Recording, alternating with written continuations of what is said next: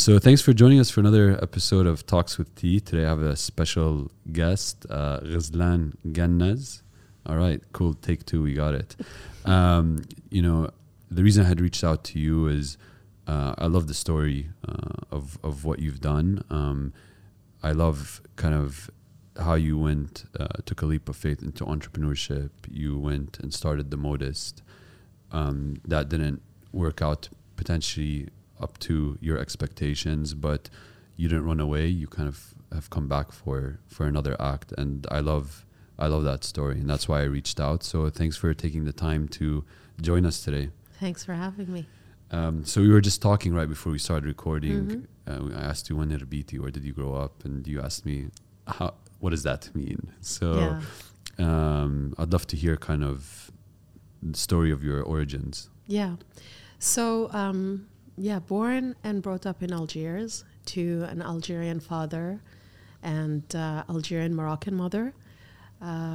Lived in Algiers until the age of 11, and then left to come with my mother and my stepdad, who was Lebanese, to the Middle East, to Abu Dhabi specifically. Okay. And actually since the age of 11, I only visited a couple of times Algeria. So I do have a great sense of nostalgia.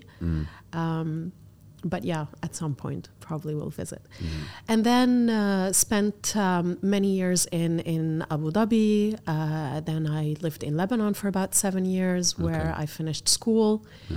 And then the family came back to the UAE. And yeah, we've been living here for over 2 decades now. Okay, amazing. So that's where you picked up your Lebanese accent from?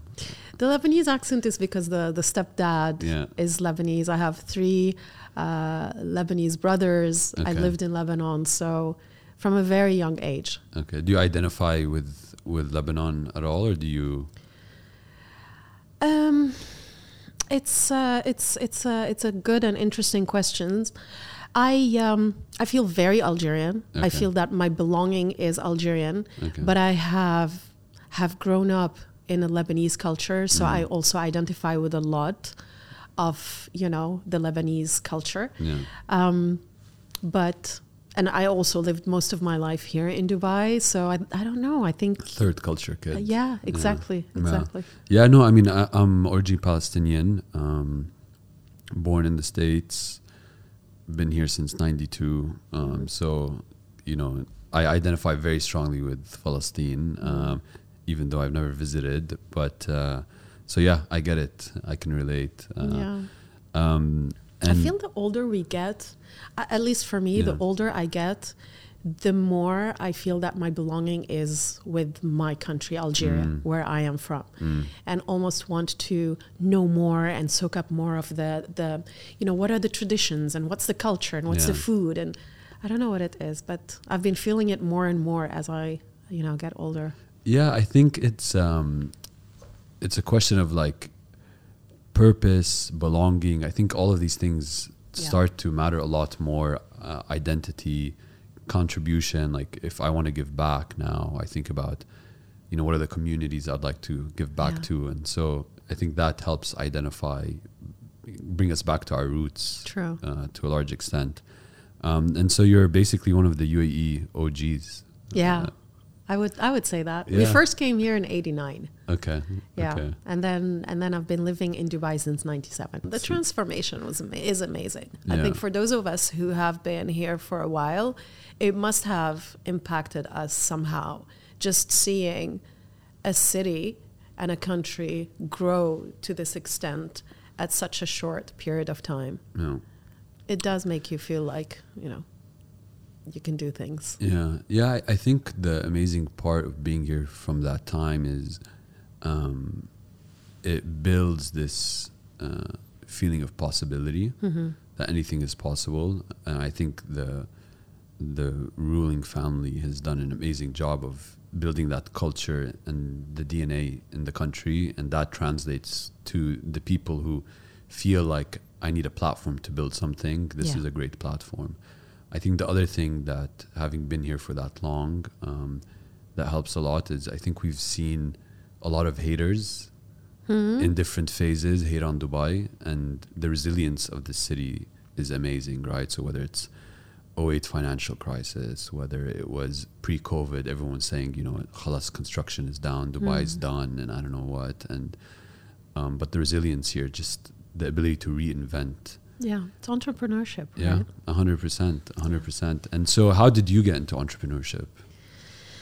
Not in a very planned, structured, thought-through way. Yeah. I worked in the finance and investment industry for 15 years. Yeah. Enjoyed that journey. Enjoyed it because of the crazy ride and the learning and the growth more than anything. And left because I felt that there wasn't much more that I could do there. I had reached a point where I felt like, okay, it's been 15 years. What do we do next? And there was this nagging idea that I had, which was the birth of the Modist. And it was a personal frustration and one that I had seen in, women in the family and women around me. So I really identified with the problem and understood it. And I left to start the Modist. So it didn't, if you had asked me maybe halfway through those 15 years if I would be an entrepreneur, and at that point an entrepreneur, I had worked with a lot of entrepreneurs, and to me it was like these creatures who do things that are so different and mysterious, and they have superpowers. I would have said I don't even know where to begin. But that's how it started, very organically. That I think that perception of entrepreneurs are these creatures that I think some of that still exists today, and I think that's a big reason we started the podcast. What did you learn during your time in investment banking and finance? So when I started, I joined, so I was with the same company for 15 years. And when I started, when I joined, it was about, there was maybe 4 of us. Okay. And when I left, it had $10 billion of assets under management, 30 offices around the world. It really grew. I left in 2015. And I just, it was so fast paced. And you had to be a certain type of person to fit in that culture. You had to be very driven, very focused on building your career, on getting things done. So there were a lot of things that actually fit in the entrepreneurial world that I picked up from there, and that actually helped me in building my first business. What are some of those things that come to mind? Tenacity, just go, being resourceful, figuring things out, problem solving. Like there was no. Right? You had to figure things out. You had to get things done. You had to get them done in short periods of time. So it was always being pushed and being challenged and totally out of your comfort zone. And the reason I stayed there for 15 years is because at no point was I doing the same thing. I grew quite a bit as the company was growing quite a bit. And so it felt like it was different jobs, over that period of time. And so I think the amount of change that I became used to was one of the main things that kind of, I think, helped me. Because you're in that uncertainty and that movement and momentum and change all the time as an entrepreneur. And so if you like comfort or if you like status quo, it's not for you, right? Yeah. And so you feel like you learned that in it was Abraj, right? Yeah. Totally. So you feel like you learned that Abraj. Okay. And when you decided that you're going to go do the Modist, what was the light bulb moment? It wasn't a light bulb. It was building up until it got to a crescendo where I felt like this is exactly what I want to do, and also I am done with this, right? So there was this conversion. It was just like the perfect moment. Exactly. So I had been thinking about the idea for about a year and a half or so, and just toying with different things. And the more that I researched, the more that I tried to understand it from a business, not just a frustration personally, the more I felt like, why isn't anybody doing this? Like everybody that I speak to gets a sense. And just to clarify, it's basically a market or a platform, a destination, online destination for luxury fashion for modest dressers. So women who want to dress fashionably, but also cover, so they don't want to show too much skin. Yeah. And we did it in a way that was very cool and very fashionable and very agnostic. So not speaking to a particular religion or culture and region.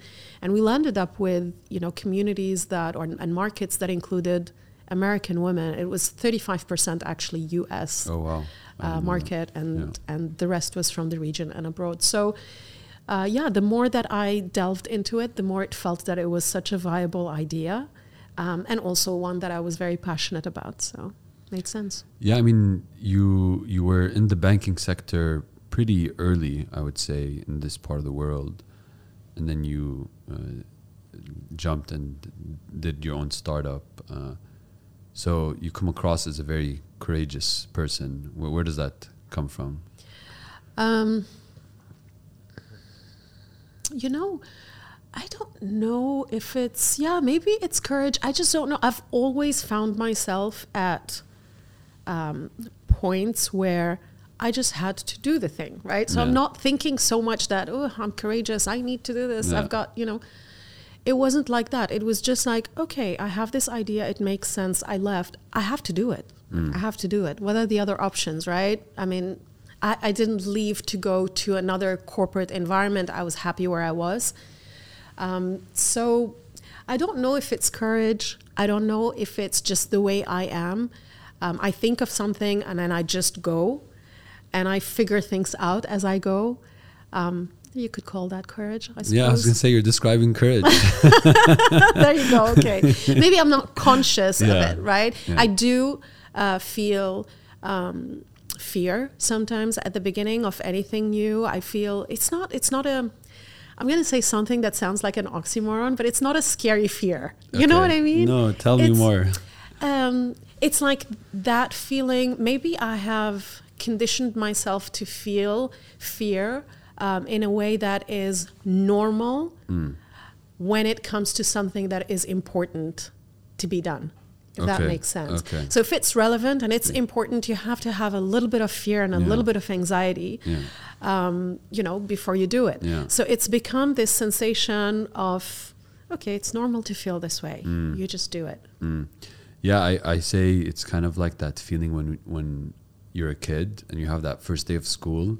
There's that feeling in your stomach where you're excited, but you're also like, nervous. Yeah. So I kind of get the context now. And yeah, I think also a big part of it is that's really how you know you're growing, right?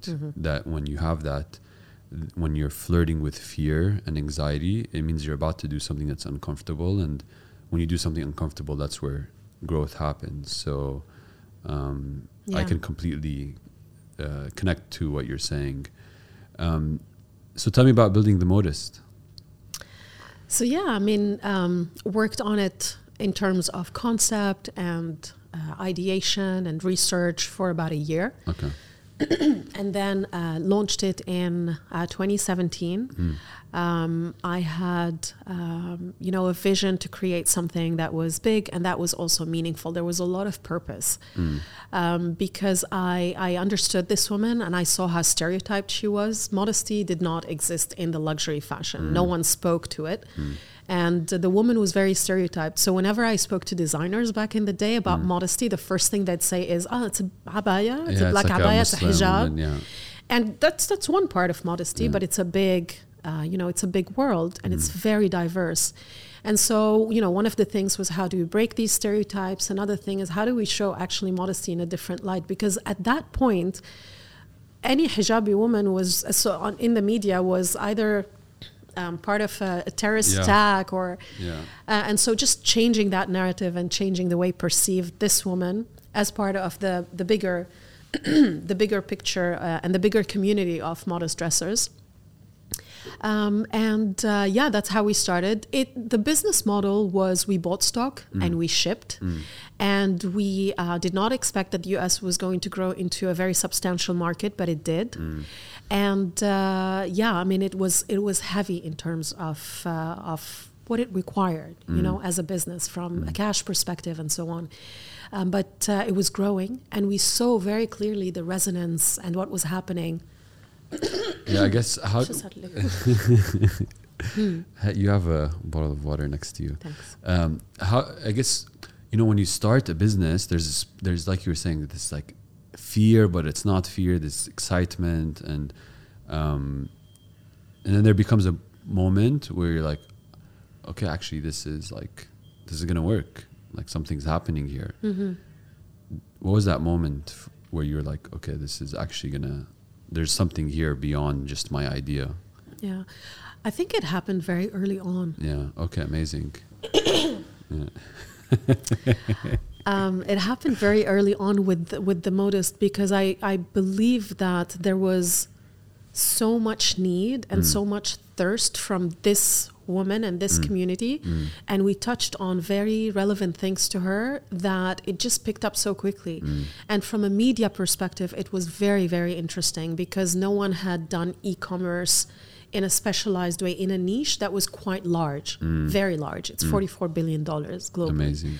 So it was very early when I started seeing comments from community saying, I can't believe that finally someone is speaking to us, or, you know, finally this is looking cool, or, you know, just seeing that resonance.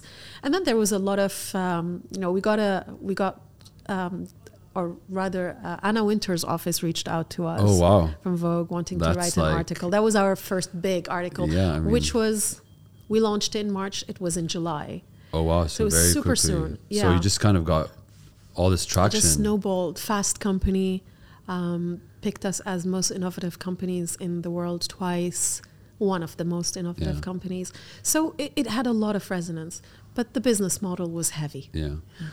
And so you're kind of going from this place where you're in a corporate structure, you have roles, responsibilities, and now you're like the CEO. And what is that transition like? Difficult. Yeah. And when you're in a startup, it's so fast-paced that sometimes you don't even have a chance to grasp the transformation and having to move from one role to another. I would say another thing is that not just CEO, but founder is lonely. No matter how amazing your team is, it is a lonely journey if you don't have a co-founder who is entirely vested the way that you are. So, but at the same time, exciting, right? Because you have that ability to express your thoughts and your ideas and manifest them in a business that you love, and inspire and see and build things. So there's also that excitement.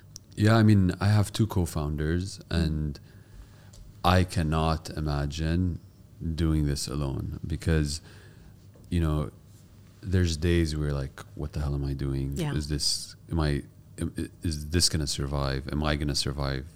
There's all these mouths I need to feed. And like having an outlet where I can go talk to one of my co-founders, it's like a safe space, right? So tell me about like the experience of being a solo founder. Like, what were your outlets? How did you try to manage some of that? Because it is lonely at the top for sure. Yeah. And it wasn't even the top. So it's lonely, but you're like kind of the beginning of it. Exactly. It was challenging. You know, when things are going well, it's good. Yeah. It's fine. But when things go wrong, or when things are hard, it's very, very hard. I had a great support system. I'm very close to my family. We're a tight-knit family. So that was huge support for me, especially when things became challenging. I mean, they were challenging throughout, but there's challenge that gives you energy, and then there's challenge that completely drains you, right? And I also have a couple of mentors who are incredible in my life and who are my kind of guides throughout. And they're removed, so they always give you an unbiased view. But it wasn't, you know, especially when I had to close the Modist, it was really, really hard, because it doesn't matter what you do. At the end of the day, your team is, for the most part, they're team members and employees, and they move. And, you know, when you're building, you think that no, it's not just teams. We're building something. So there's a I suppose you really overestimate how much people are in it. Yeah. Right. Yeah. And some people are, and it's normal, right? Yeah, 100%. We're the founders. As a founder, you're like, this is the best thing ever of all time, of anything ever created. And then for some people, it's like, this is a job. Yeah. Right. And so I think kind of what I've learned about that experience is you have some people who are going to look at it like, no, this is the best thing ever. And one thing I've learned is like, how do I protect those people? How do I keep them here as long as possible? How do I make them feel like this is their baby as well? Yeah. Because those people are invaluable, especially during the times when things get super tough. Correct. So what's an example of, I say there's the challenges that like for me personally make me curl up into like a ball and want mommy, like those types of challenges where like I'm like in the fetal position, I don't want to go to the office. So what were some of the challenges you faced that were fetal position type challenges? So I'll give you the context of closing the Modist and you'll get a sense, because that fetus position went on for a good 6 months. So we were, as I said, we were growing, and on our third year, we're growing quite a bit and doing well. We launched our own private label. So the business was doing the right thing. And the third year was a pivot year.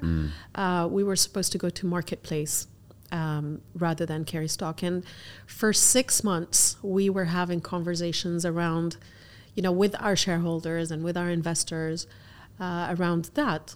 And, sometimes negotiations just take too long. And so they were, our investor was, the main investor was supposed to come in and, be part of this new chapter, but the conversations just dragged. And in startup life, time is everything. Yeah. And you're running a business that requires liquidity, so every week becomes more and more challenging. And then there was an agreement, everything was great, now everyone is excited, we're ready to move to the next chapter, and COVID hits. And it impacts our investor, and they decide that they're halting investments across, the board. And this was the 11th hour. So that point, there was no way of finding any kind of solution because it had been actually a while.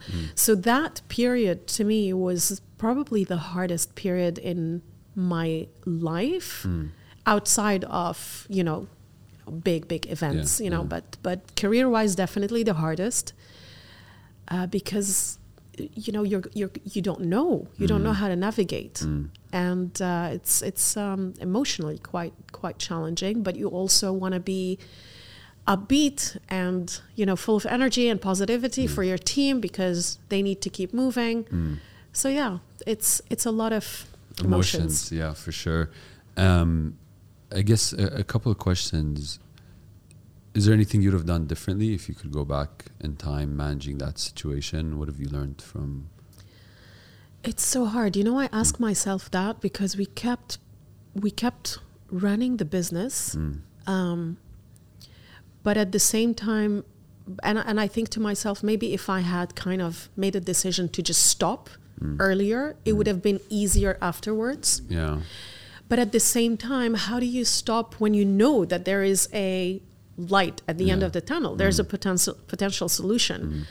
I would have probably stopped it a little bit earlier.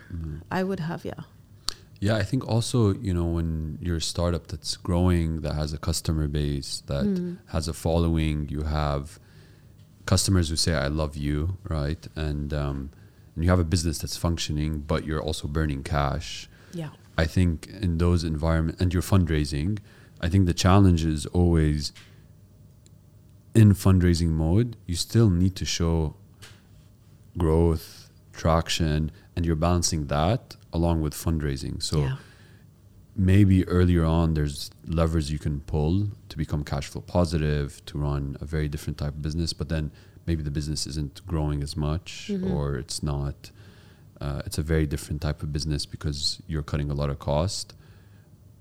And so that different business doesn't become the business that investors want to invest in. Yeah. But the business they want to invest in, you're kind of burning cash until there's a decision. So it's a catch-22, and it's a very, I don't know what the answer is because I've been there in kind of our Series B round, and so it's not a nice place to be. No, it's very hard, and I'll tell you a story about the, where you find yourself as an entrepreneur. So we announced the closure of the Modist early April. And in, I think it was November, I was on the cover of Forbes as one of the biggest 20, the best 20 retailers in the region, alongside huge businesses. And whilst, yes, the business was actually, in terms of what it was doing and how it positioned itself and its growth, was an amazing business. But in the background, it's madness, right? But what do? You don't not, push your business out there to allow for more opportunity, right? But this is what happens oftentimes with entrepreneurs, is that even within one day, you're kind of in the highest of highs and the lowest of lows. And so one of the things that you have to learn is, how do you manage to stay grounded with the whole thing?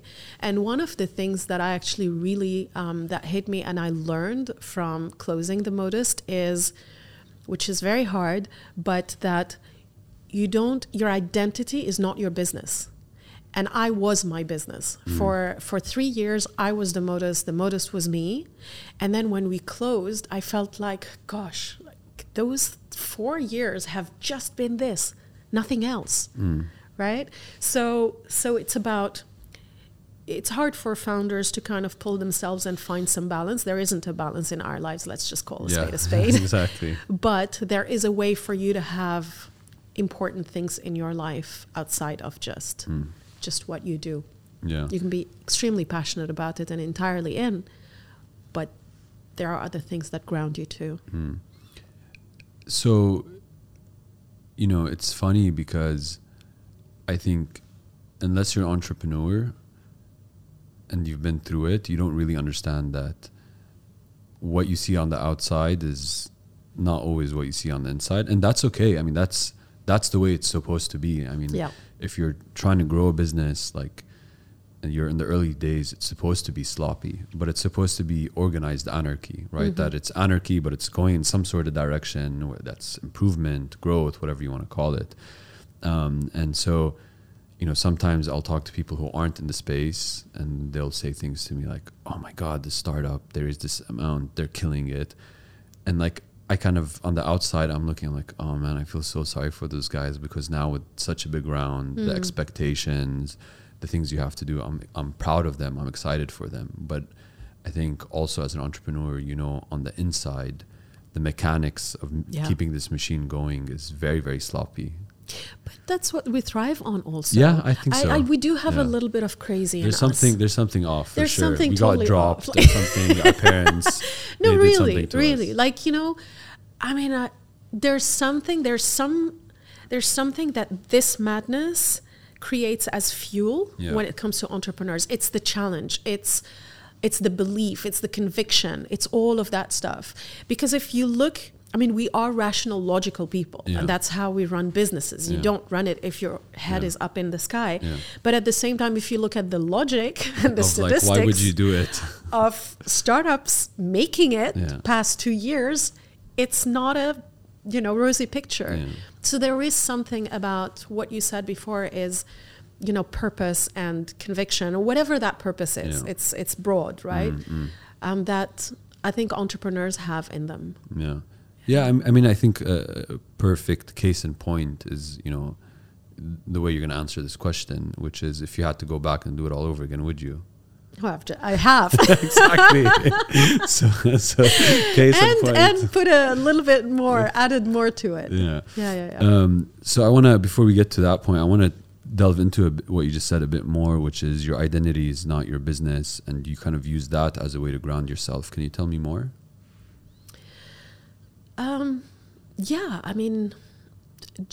I suppose I had no separation. As I said, you know, when I started the business, it was my first time starting a business, and you do treat it like a baby. And I don't want to, it's not, you know, the right analogy, but when a mother has a child, you know, sometimes she's just all consumed in forever. And then a lot of women at one point kind of say, oh, the children have grown up and now I feel like I don't have anything. Yeah. I know we're different, Yeah. but it did feel like that, is that you're all in consumed.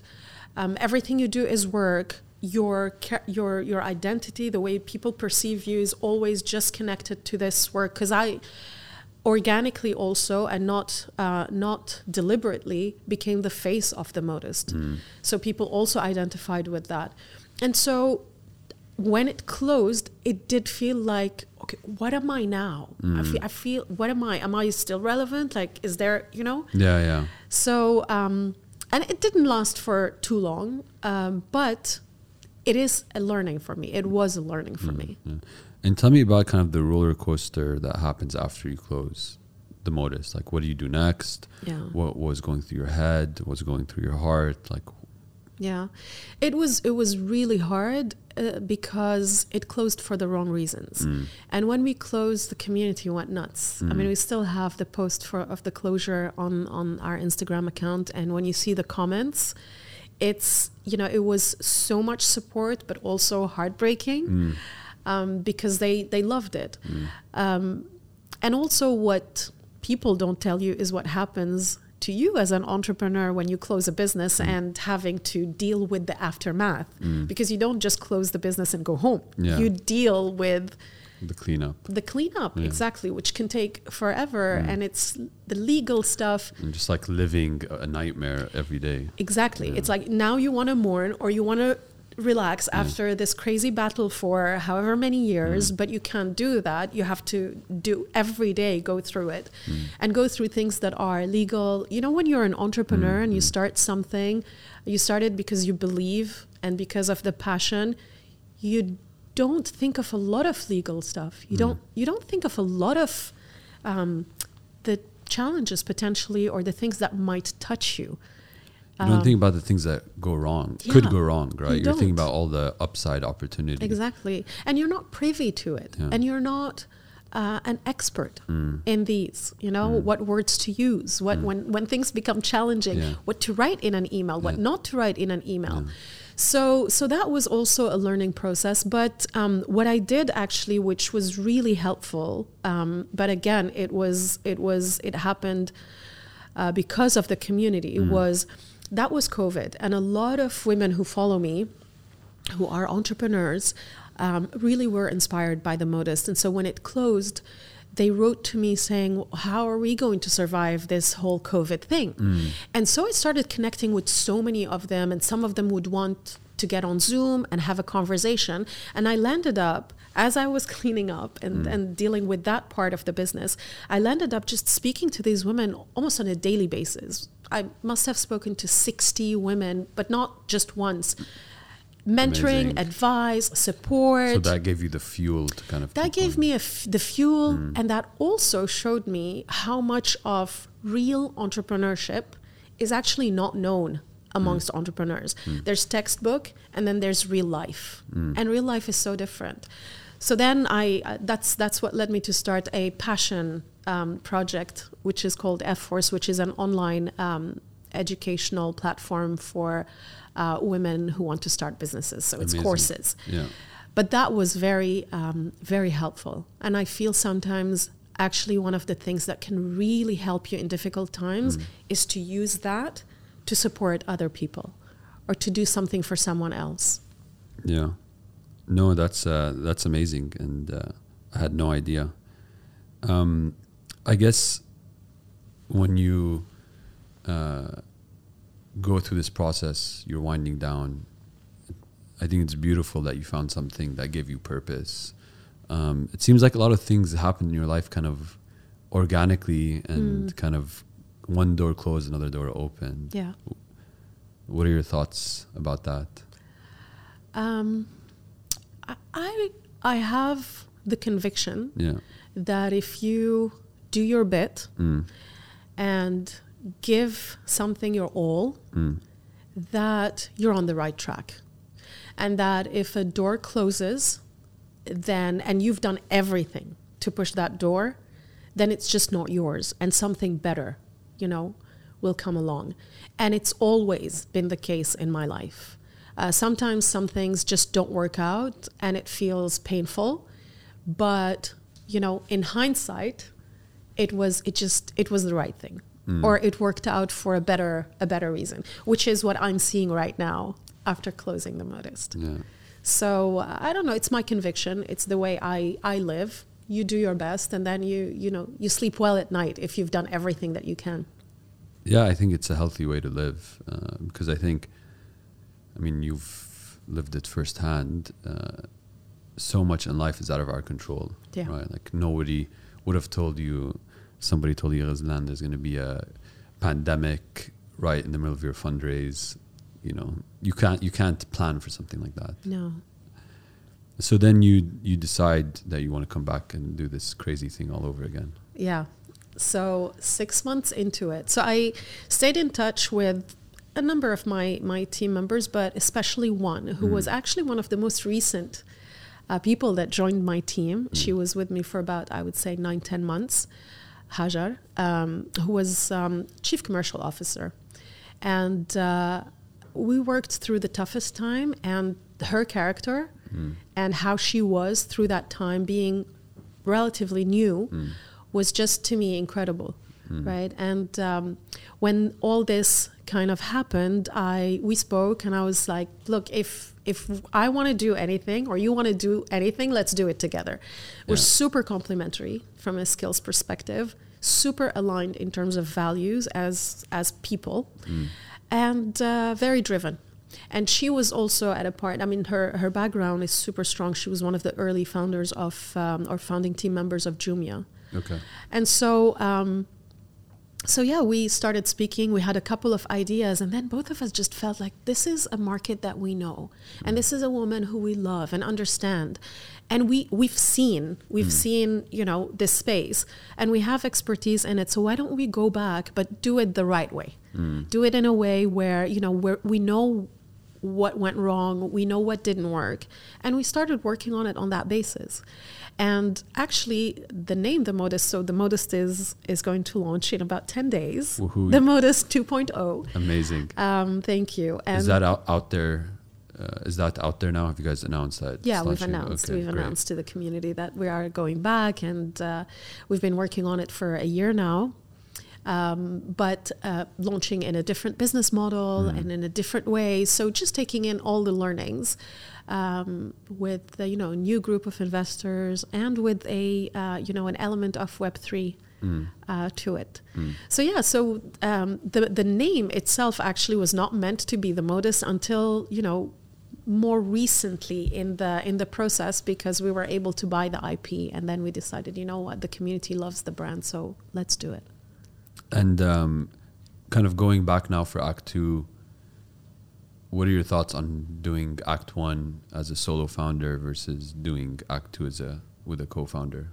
It's one of the things I tell all entrepreneurs: if you find a co-founder who, as I said, complementary, aligned on values and vision, where there is respect, where you can actually build something together, it's a no-brainer. Don't even think twice about it. It's a huge difference. The journey is very different. The loneliness, right? Yeah. The fact that you're not on your own in this, and the burden is carried by more than one person. Just that support, and of course there's the fact that you've got someone else who is putting all their energy, expertise, skill into building that in an equal way, building the business in an equal measure, to you. So it's been a great experience, and we go through crazy lows and we go through crazy highs, but we enjoy the journey, and I think that's so important for entrepreneurs. Yeah, no, I think there's some VCs that don't even invest in solo entrepreneurs. Absolutely. Because of what you're saying precisely. One thing you've done phenomenally well is this community idea, building this community, global community. It's amazing to hear 35% is in the US. What can you teach me about how to build a community? I don't usually blow my own horn, but I'll tell you something. Yeah. I'm really good at building communities. Okay, so teach me, please. You know what it is? Authenticity. Okay. I promise you, it's not much more, it's not complicated. When people actually identify with you and believe you and trust you and see that what you're saying, the values that you're talking about are real, you know, that you're not just marketing, there's just no way around not, you know, connecting with you and being part of that circle. So you have, of course, you have to communicate, you have to be on social media, you have to be in events, you have to do all of that stuff. But the core of it is that you are an authentic person and true to yourself. And that will always give you a space, you know, to be, and you can't be everything for everyone. You can't, you know, be into X one day and into Y another day. Communities don't get built that way. It's about, you know, looking at what your purpose, what your values are, and being so true to that you will only attract people who are like-minded and who are aligned with that vision and those values. And for as long as you're authentic in that space, people are going to come into it and align with it. Yeah. And what are the mechanics? So I like the be authentic, but like, what are the mechanics of getting your message out there? What's worked for you? Is it just being social media? Is it being at event? Like you mentioned a couple of things. So the where you are doesn't matter as much as what you do. If you are truly wanting to build a community, you need to give. Yeah. You need to add value. You need to, you know, as they say, put it forward. Is that the statement? Yeah, pay it forward. Pay it forward. Pay it forward. Yeah. And so, for example, at the time of COVID, when I started having these conversations with women, I started putting content out there around growth and personal development and starting a business and just putting it out there. And I don't do collaborations on my Instagram. I don't do anything. I don't monetize on it. And I built a community that actually, you know, loved that and was following me because of that. And then when I launched F-Force, naturally, they had seen me for many years do this, and they bought into that. When it comes to Queen Mode, we've been talking about empowering choice and inclusivity since 2017. We built a community on that basis since then. And so today, when we start Queen Mode and NFT collection, our community knows we're not just trying to sell an NFT for $300-400. Yeah. We're trying to actually harness the technology to, you know, get even closer to that community. So I think that, you know, giving value all the time without necessarily, you know, trying to market to that community or try to sell them something. You're building it because you truly believe in what you're saying and what you're living. Yeah. So your community kind of becomes your purpose almost. Totally. Yeah. Totally. I mean, I just to give you an example, I do 3 classes a week at night this period with my participants or students. And the class is meant to be 90 minutes, an hour and a half, and oftentimes we stay for 2.5 hours or so just talking. And it's late at night. So you have to really be passionate about it. And then the giving becomes very very organic and easy, and people actually feel that, feel the authenticity. That's amazing. So when you kind of go back to do this again, it's not like you said, let's go try to do something different. You said, actually, we had a really good idea. It just maybe execution-wise, we tweak things. How do you manage a situation like that in the context of going back out to investors again, saying, hey, we're going to do this again? When some investors might say, it didn't work the first time, why do you think it's going to work the second time? Yeah, because when we went out the second time, we went out with a very different business model altogether. We're an aggregator. We're a marketplace. We don't buy stock. We don't ship. it's a tech business through and through, actually. Okay. And so, in terms of just looking at the business and dissecting it and doing it very differently the second time round, we had all our ducks in a row, as they say. And then, going out there and pitching, I think if the investor is sophisticated, they would actually invest in an entrepreneur who had failures in the past. They learned on someone else's dime, and now they're going to come and... It's a badge of honor in Silicon Valley. Yeah. Tell me about an amazing founder or one of those crazy, companies who have not failed prior. It just, it rarely ever happens. And if it was an investor who was doubtful, then they were not the right investors for us. It wasn't easy. It took us a while. I was fundraising with Hajar, who was very pregnant at the time, behind a Zoom screen during COVID.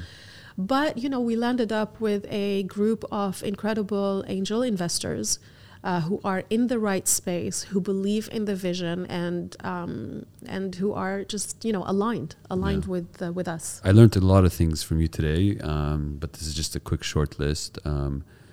I think you talked about kind of being a solo founder can be lonely, and it's if you can find a founder who connects with you on your values, complements you, it's a no-brainer to take that path.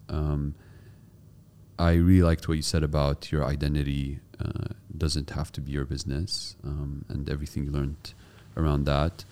I'm going to think a lot after today's discussion around this idea of do something for someone else when you're down, and you'll feel a lot better.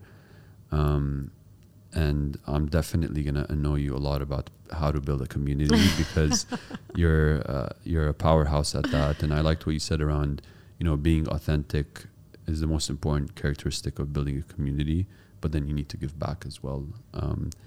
I've had a ton of fun doing this, so I really appreciate you taking the time and keep fighting the good fight. Thank you. Thank you so much for having me. Thanks.